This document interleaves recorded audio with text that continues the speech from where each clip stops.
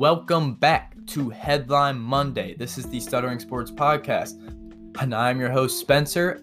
Today, we have a behemoth for an episode. If you do not know what Headline Monday is, what this is I go through all the headlines that I pulled from Sunday's action. So, without further ado, let's get right into it with the first thing that's on the list. That is the Cardinals pulling off a shocker. The Cardinals going into this week needed a win to both bounce back from the Miami loss and to keep hopes of winning the division live and well. The Bills going into this week did not need a win because even with a loss, they would stay first in the division, but a win versus a great Cardinals team would make the team and fans feel a lot more confident moving forward. This was a very even game when you look at the numbers. This was only a 2-point win. Both teams had 2 turnovers, nearly identical time of possession. No one team racking up penalties. They both had around 9 or 7. So we knew this game would come down to who had the ball last. We thought the Bills did that. We thought the Bills had the game locked up when they scored with 34 seconds left through a fantastic Stephon Diggs touchdown catch. But the Cardinals did have 2 timeouts remaining, so it was still possible. Then when they had no timeouts remaining, stuck at the 43-yard line, needing a touchdown with 11 seconds left, and then Kyler Murray starts scrambling, I'm thinking, all right, this isn't possible. They're not winning this game. Kyler Murray's wasting time scrambling, and then right before he runs out of bounds, he throws a bomb. Then I see 3 white jerseys and 1 red jersey, and the red jersey came down with the ball. A fantastic throw, an even better catch, game over. Kyler Murray is an MVP candidate, and DeAndre Hopkins is the best wide receiver in football. I do not fault the Bills for losing this game. I've been very hard on the Bills recently, but nonetheless, they're 7-3, and they looked really good. They are a very, very good football team, but DeAndre Hopkins and Kyler Murray pulled off something magical, and I still cannot believe it. I jumped up off my chair and said, holy shit, because no way. That was incredible. That catch was amazing, and that was a fantastic football game. Both of these teams deserve credit, and DeAndre Hopkins, that man got his contract, and he's been playing great since. I mean, he's always been great, but he got the money that he deserved, and plays like that are the exact reason why he got paid big time money. Moving on to, how did the Rams hold Seattle to just 16 points? How did the Rams beat Seattle? Because I did not think the Rams were going to win.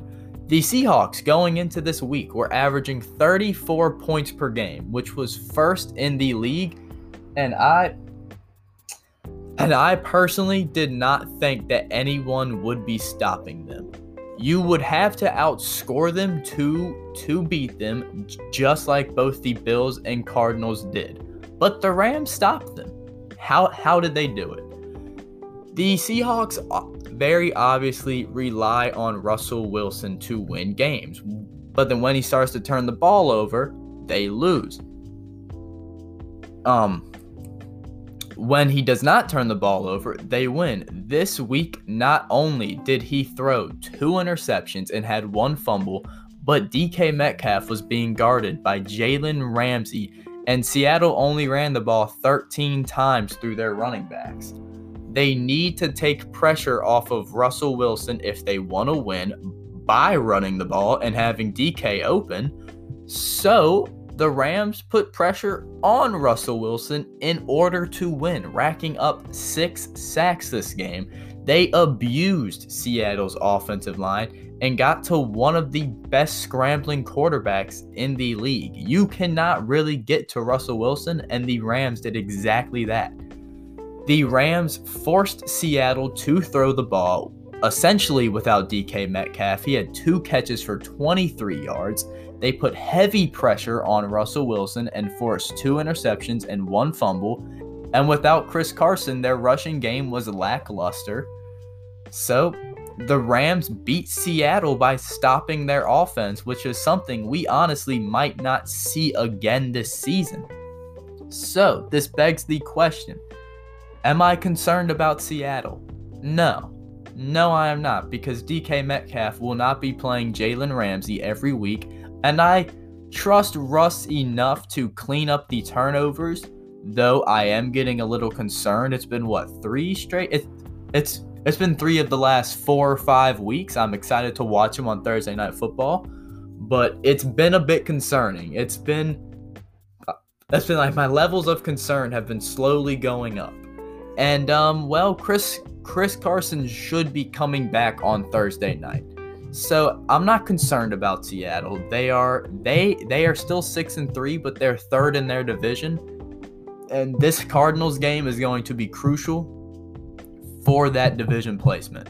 So I'm excited to watch the Thursday night game, and the Rams defense looking very elite. The Rams offense did not impress me, by the way, but they did not need to impress me. Their defense did a very, very good job. So, moving on to how the Patriots beat the Ravens on Sunday Night National Football. Well, Lamar Jackson did not have a bad game by any means. He had 242 passing yards, 2 passing touchdowns, and 1 interception. And he also had 55 rushing yards off of 5 yards per carry. So, how did the Patriots win?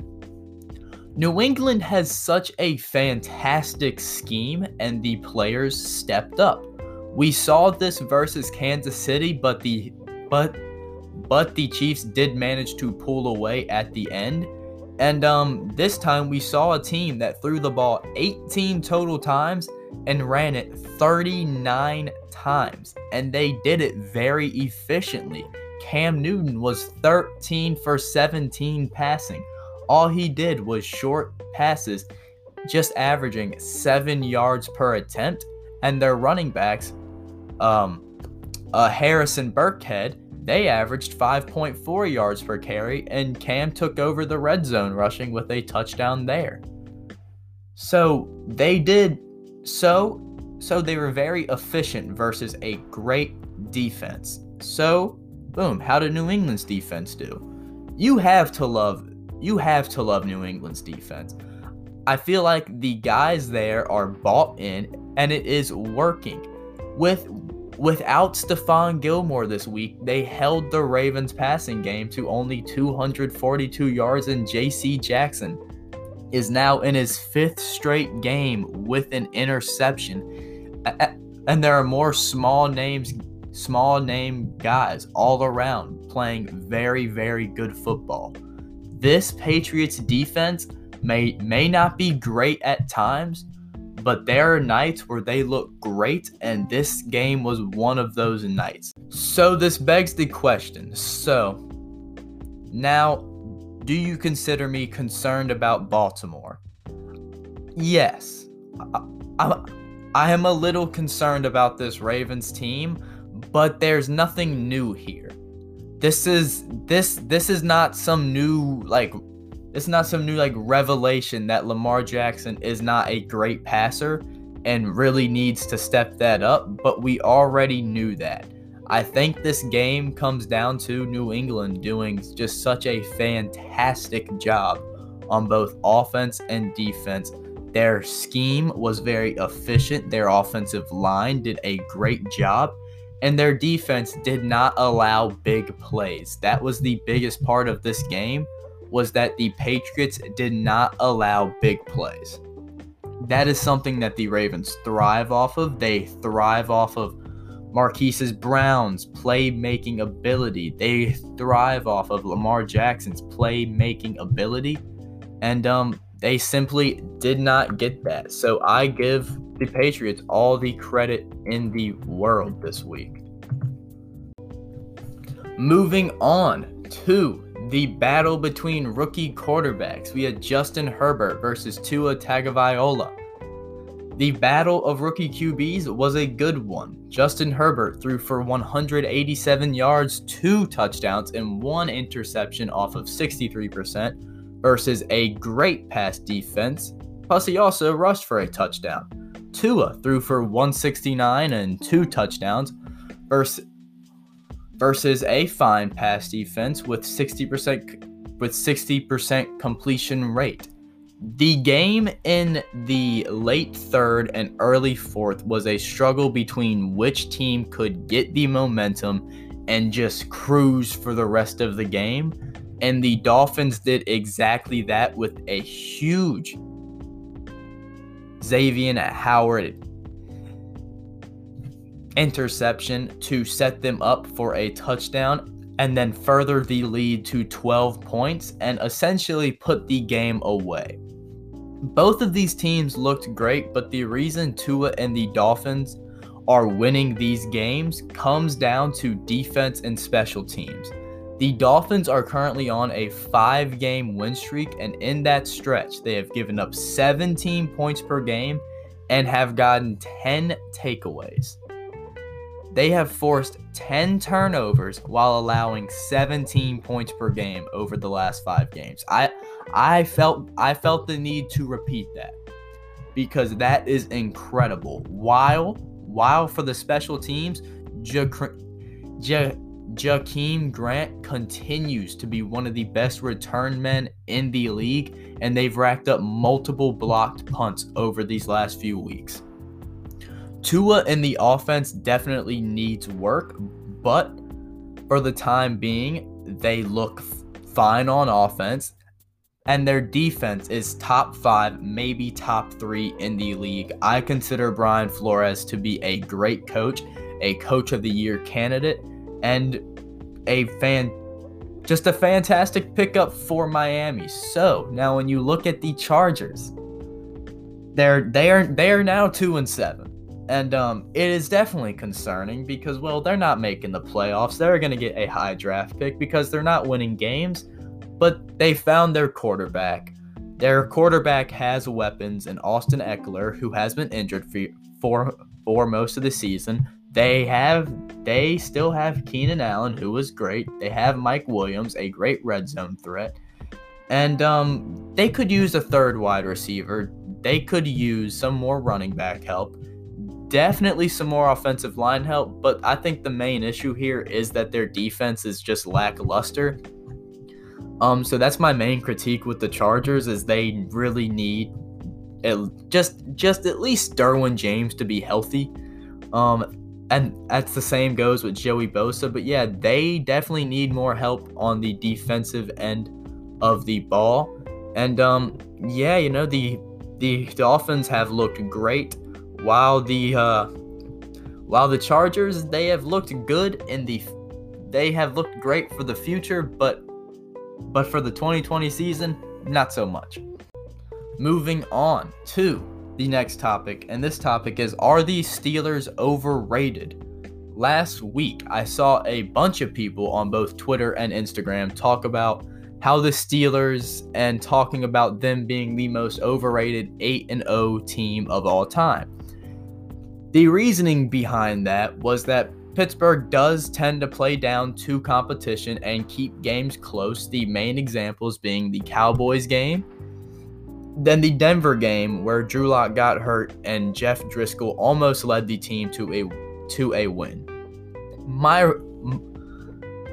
My answer to that question is fuck no. Pittsburgh is not overrated, and my rebuttal to that, my reasoning behind it, is that the Steelers in 3 straight weeks, from I believe week 6 to week 8, beat 3 one-loss or undefeated teams, being the Browns, who were 4-1, the Titans, who were 5-0, and the Ravens, who were 6-1. So they beat 3 teams, including a stomp over the Browns, 2 both nail-biters against the Titans and Ravens, after a huge 26-point win over the Bengals. The Steelers now rank 4th in points per game, scoring 30 points per game, They rank 6th in third down conversion percentage and 2nd in average scoring margin, only 0.3 points behind the Chiefs. So that means even when Pittsburgh does tend to play down to competition like they do, they also have blowout games, such as the Browns, such as the Bengals. So I'm not worried about the offense. On defense, Pittsburgh ranks third for opponent points per game, only giving up 19 points per game. Pittsburgh is far and away first in sacks per game, first in takeaways per game, averaging 2 every week. So no, I don't think this team is overrated.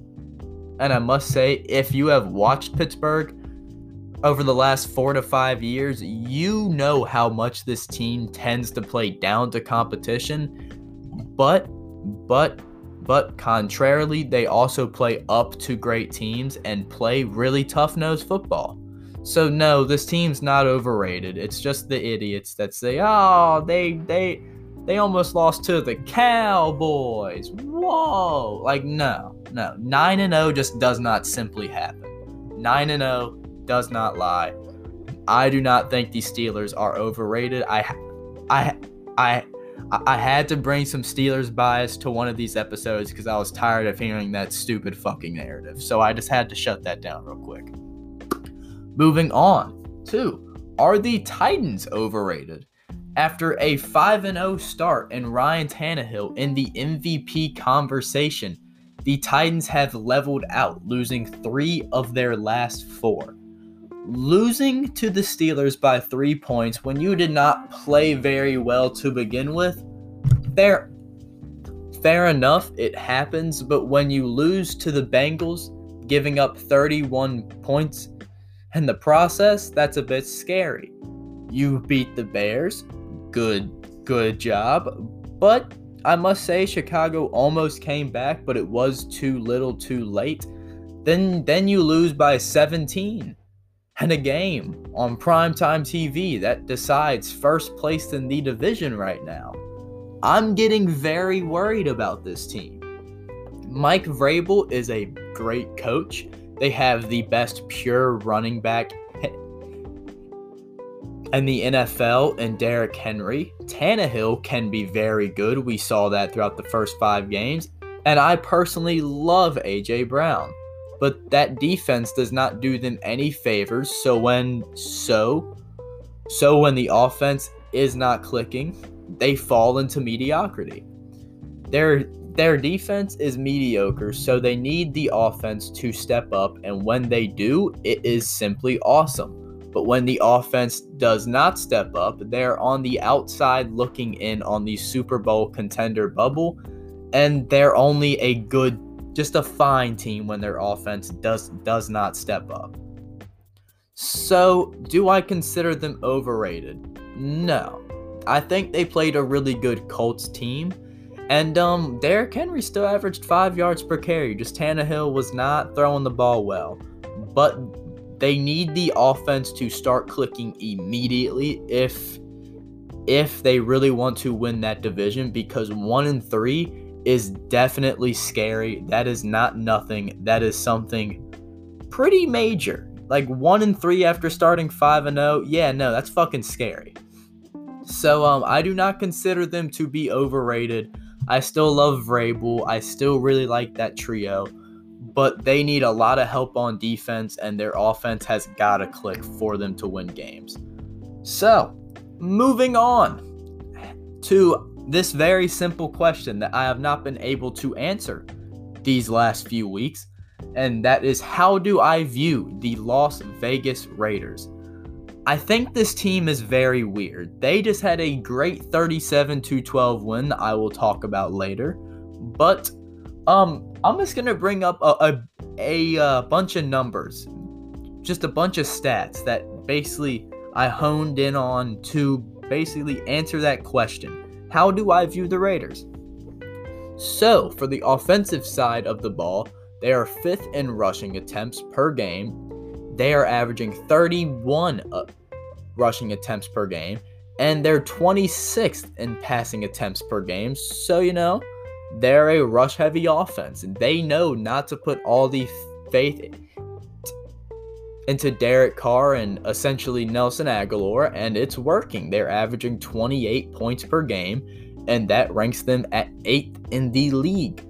On defense, they have a slightly above average rush defense, ranking 13th, and while they do have a bad pass defense, ranking 25th, which makes them give up 27 points per game. So, the defense is okay. You can consider them below average. There is nothing special there.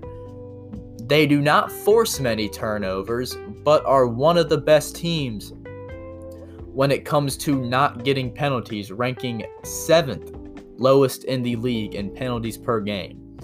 So, how are they 6-3? I do not know.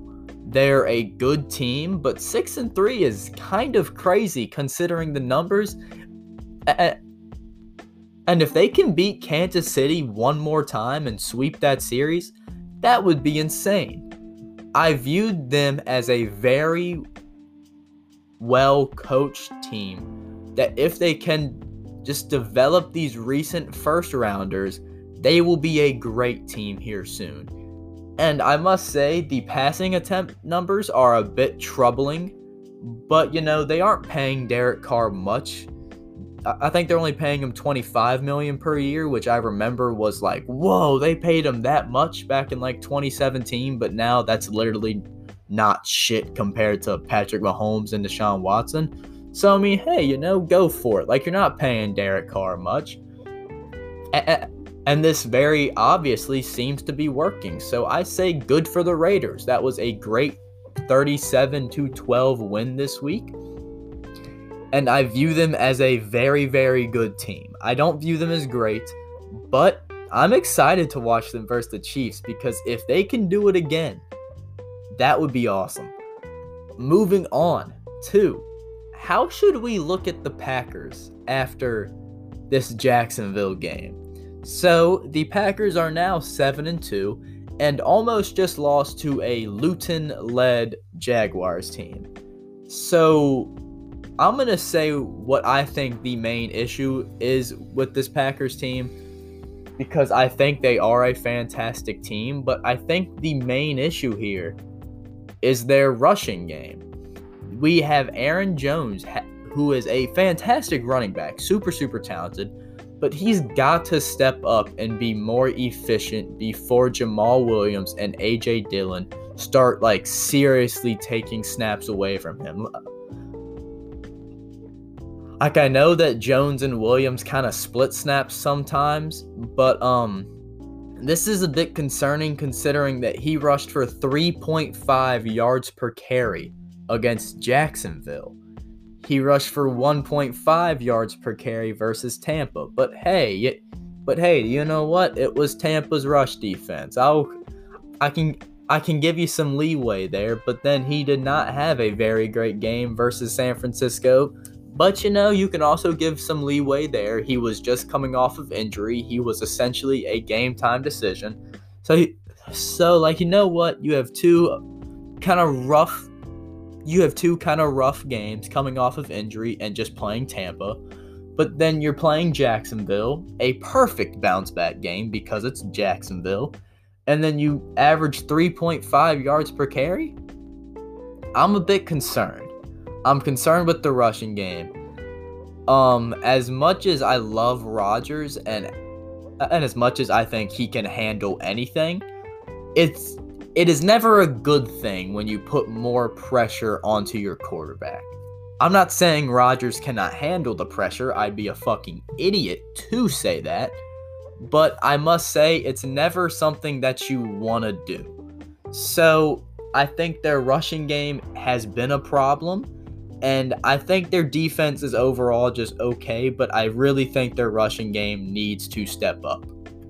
So, moving on to my third to last topic, and this is my opinion. I think the Browns should get rid of Baker this offseason. With Nick Chubb back playing a bad Houston defense, you expect them to bare minimum score 21 points, right? Nope.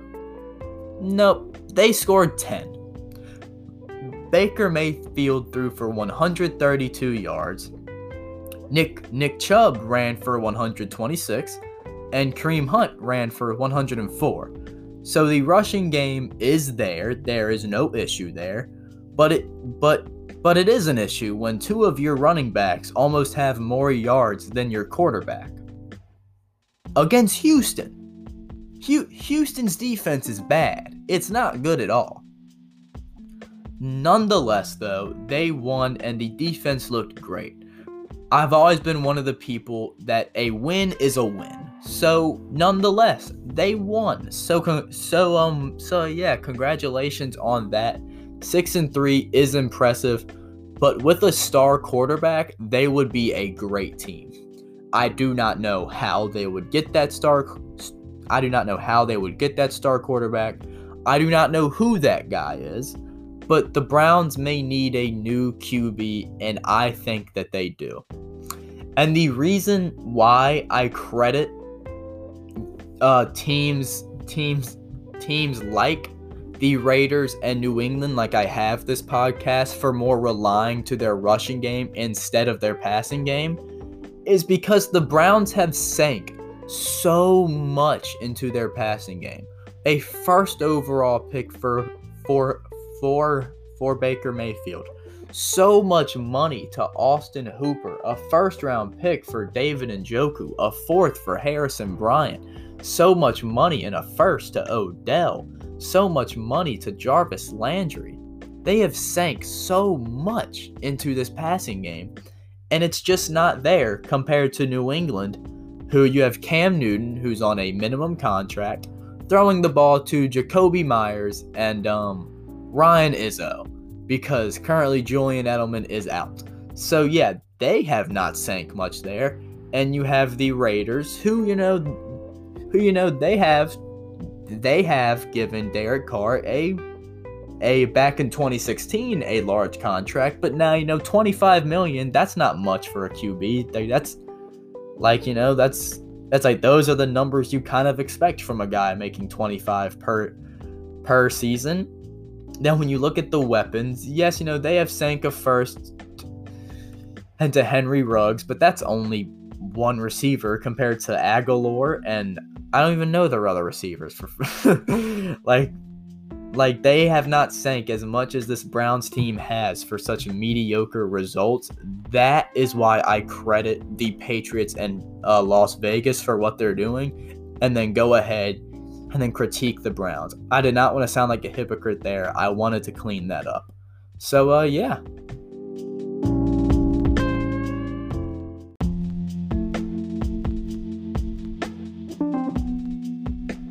Moving on to another question mark when it comes to a young quarterback, and that is Drew Lock. And should the Broncos consider getting rid of Drew Lock this offseason? The Broncos are a curious case to me. Drew Lock looked great at the end of last season, and Denver drafted multiple weapons for him, such as Jerry Jeudy and KJ Hamler, and signed Melvin Gordon, seemingly going all in with this guy. And you cannot blame him because he looked great. So, recently, Drew Lock has looked inconsistent and very shaky. His first game back from injury versus New England, he had a bad game, but that is understandable because it's his first game back and he's playing New England. So I won't hold it against him. But then 2 interceptions versus Kansas City. All right, I'm a bit worried. He had a nice comeback win versus the Chargers where he scored 21 during the fourth quarter. That's awesome. Threw for 300 yards versus Atlanta. That's awesome. Then 4 interceptions against the Raiders? I don't think that's very awesome. I don't think that's awesome at all. That's very bad. 4 interceptions versus a bad pass defense like we talked about previously with the Raiders. So that begs the question. Should they look into another option this offseason? No, I do not think they should, but this is a bit strange. He has got to tighten this up. I get that he is young, and so are his weapons. And also, Cortland Sutton is out, but Drew Lock this season, man, after that great ending to last season where he looked incredible, where a lot of people were cheering him on, and now throwing 7 TDs and 10 interceptions so far this season, that's a bit concerning. He has got to tighten this up. 4 interceptions just should not happen no matter who you are. I do not think they should look into another option because he is still very young with a lot of upside, and so is Jerry Jeudy and KJ Hamler. So, yeah, I don't think they should look into another option, but I am concerned. Just consider me concerned. Moving on to the final topic of the day, and this is an injury update on Drew Brees and Teddy Bridgewater. And right now, Drew Lock is likely to miss time with rib and shoulder, with injuries to his shoulder and rib. I wish him the best of luck, especially late in his career. This is probably his last or second to last year, especially when New Orleans can make a Super Bowl run, but luckily, they do have Jameis Winston. Jameis is a super curious case because, he threw for 5,000 yards last year, but he also threw 30 picks, and that's what led to him getting a 1-year, $1 million contract. And hopefully, I know he got eye surgery, and hopefully playing under Drew Brees has given him more understanding of how to be more efficient with the ball. Just like don't be loose. Hopefully his accuracy has gotten better. So I mean, to be honest, I am kind of happy to watch Jameis play because I do think he has talent. And I hope that playing under and with Drew Brees has given him pointers on how to be a more efficient, a more accurate quarterback. And let's just say Drew Brees misses 3 weeks. Jameis can play well versus Atlanta, Denver, then Atlanta again. So I'm not super concerned, and they are 7-2 and they do have the advantage over Tampa because they beat them twice, so they can afford a loss and still be first. So I'm excited to watch Jameis play, assuming that it's not Taysom Hill, and then assuming that Drew Brees misses 3 weeks because it's still too early to tell. Moving on to Teddy Bridgewater, then I'll get to the outro. Teddy Bridgewater sustained a knee injury late in the Week 10 matchup versus the Buccaneers, where that was not a pretty game. But luckily and thankfully, the MRI showed no structural damage to his knee. His status right now is uncertain for this week's matchup versus the Lions, but he should be good for the rest of the season, and that is very good because when I saw Teddy Bridgewater went down with a knee injury, my mind went to the worst because of what happened back in, I think it was 2016, that horrible injury that he sustained. Very happy that Teddy Bridgewater is going to be good. And I do wish the best of luck to Drew Brees. And I do hope that Jameis does play well. So that's going to do it for me today. If you enjoyed this, share it with your friends. If not, share it with your friends. I'm trying to make the podcast longer. I've gotten to the point where like 15, 20 minutes is kind of the normal. And I really want it to get up to like 30 to 40 minutes. So I think that 40 minutes is that sweet spot that I'm trying to hit. I'm like 5-6 minutes off this episode, but that's okay. I'll get to it. So I'm trying to put more into these podcasts, trying to put more work into it.